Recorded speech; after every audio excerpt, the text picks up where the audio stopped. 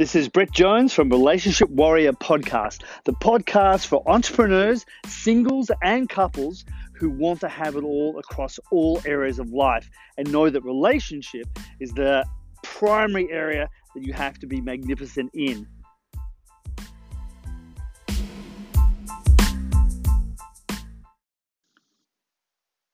The dilemma of love. Why did we get into a relationship in the first place? Obviously, we're all going into a relationship to experience love. We want to give love and we want to receive love.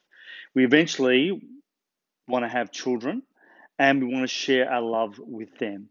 Relationships, marriages are all about love. Somehow we seem to forget that fact. We get caught up in talking about topics within the relationship: sex, kids, money, in-laws, whatever it might be, and somehow those topics become more important than love. And so often we are focused on that topic being far more important than the love that we're in the relationship to both give and receive. Now, the truth is that when we grow up as little kids, we all received a certain amount of love. The type of love and the amount of love that we actually receive profoundly impacts our ability to give it and receive it. So there's a couple of areas in here that we want to have a look at and for you to understand, because they're critically important as to whether your relationship is going to be successful or not successful. So as children, our parents generally gave us as much love as they possibly could. However, they had their own conditioning they went through. And in some cases, they weren't able to give us the full amount of love that we actually require as a child, which is pretty much unconditional acceptance and love. And because of that, we then seek out a partner to fill up that love void that we somehow feel. There may have been events as well in our life. There might have been events initially with our parents, but then with other people in our lives, boyfriends, girlfriends, and we didn't receive the amount of love, or they rejected us, or we were so needy, we pushed them away in the relationship. And the truth is that we form a relationship with the concept of love itself. And sometimes that relationship with the concept of love is actually very unhealthy. Sometimes when we're growing up, we have a parent who's giving us the amount of love they can give us, but there's a hook to it. They gave us love, but they expected something back, or at least it felt like that to us.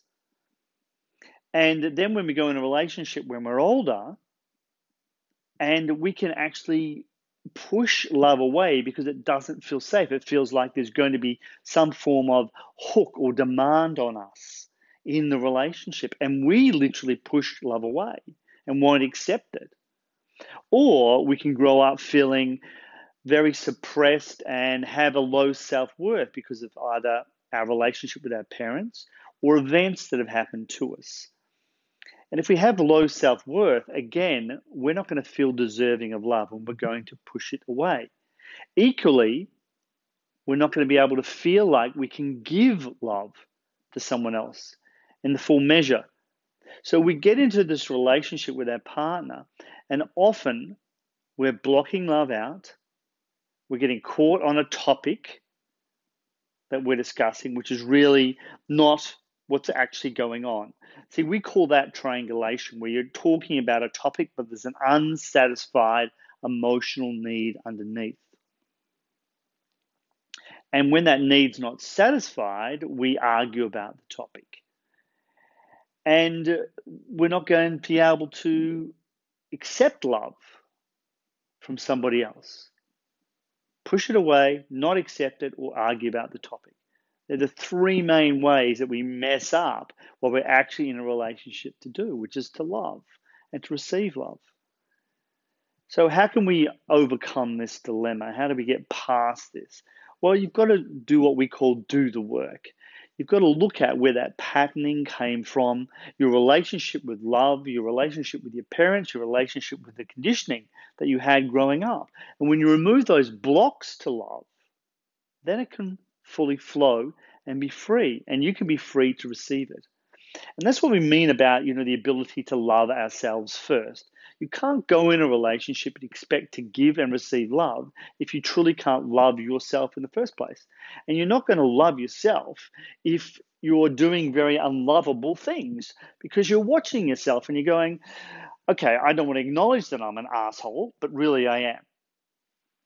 And when you feel like that about yourself, clearly you're not loving yourself. Clearly you're not in a position to be able to truly give in the relationship. And overcoming this dilemma of love is essential, but most people won't do the work. Most people won't look at this. And hence, we have most relationships failing. We have nearly a 60% divorce rate now when it comes to marriages.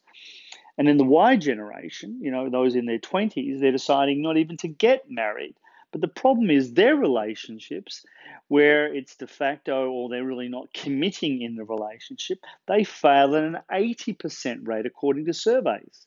So that model of a relationship doesn't work either. And clearly, that generation is frightened, given what they see around them, of being in a relationship. Because now, to them, marriage and long-term commitment means pain. Because clearly this model isn't working in their culture that they exist in. So they're trying to avoid the commitment.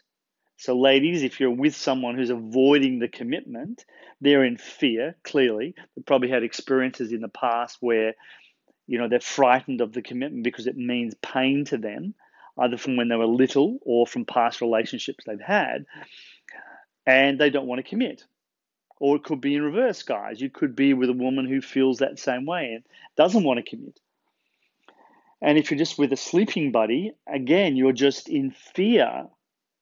And fear is not going to get you to love. As the Course in Miracles, a very wise book, says, there are two main emotions, love and fear.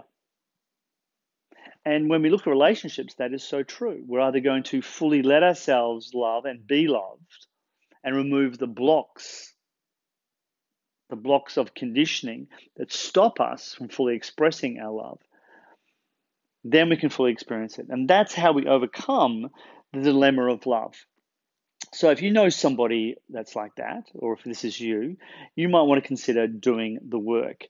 And if you know someone, you might want to consider passing this podcast on to them. Just flick it to them, ask them to have a listen to it, because it might help them overcome the dilemma that they're in. So as always, thank you so much for being with me, taking time out to listen to this podcast. I hope our short but insightful podcasts are of use to you. And if you haven't yet joined us on our private Facebook group, Relationship Warrior Code, just look up the group on Facebook. Please put an application in, put down the reason you want to join. We'd love to assist you. There's lots of great tips and tools inside the Facebook group. So come and join us. Thank you so much and have a brilliant day. And we'll be back again with another podcast very soon.